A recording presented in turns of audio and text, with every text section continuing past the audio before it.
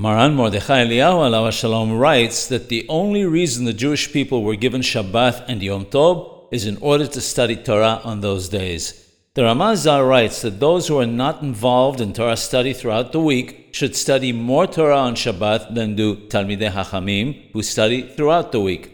Hazal say that non-Talmidei Hachamim can sleep during the day on Shabbath for 2 hours. Talmidei Hachamim, however, can sleep for 4 hours. The reason is that Talmidei Hachamim study Torah throughout the week, whereas others do not, and therefore must set aside substantially more time for Torah study on Shabbath.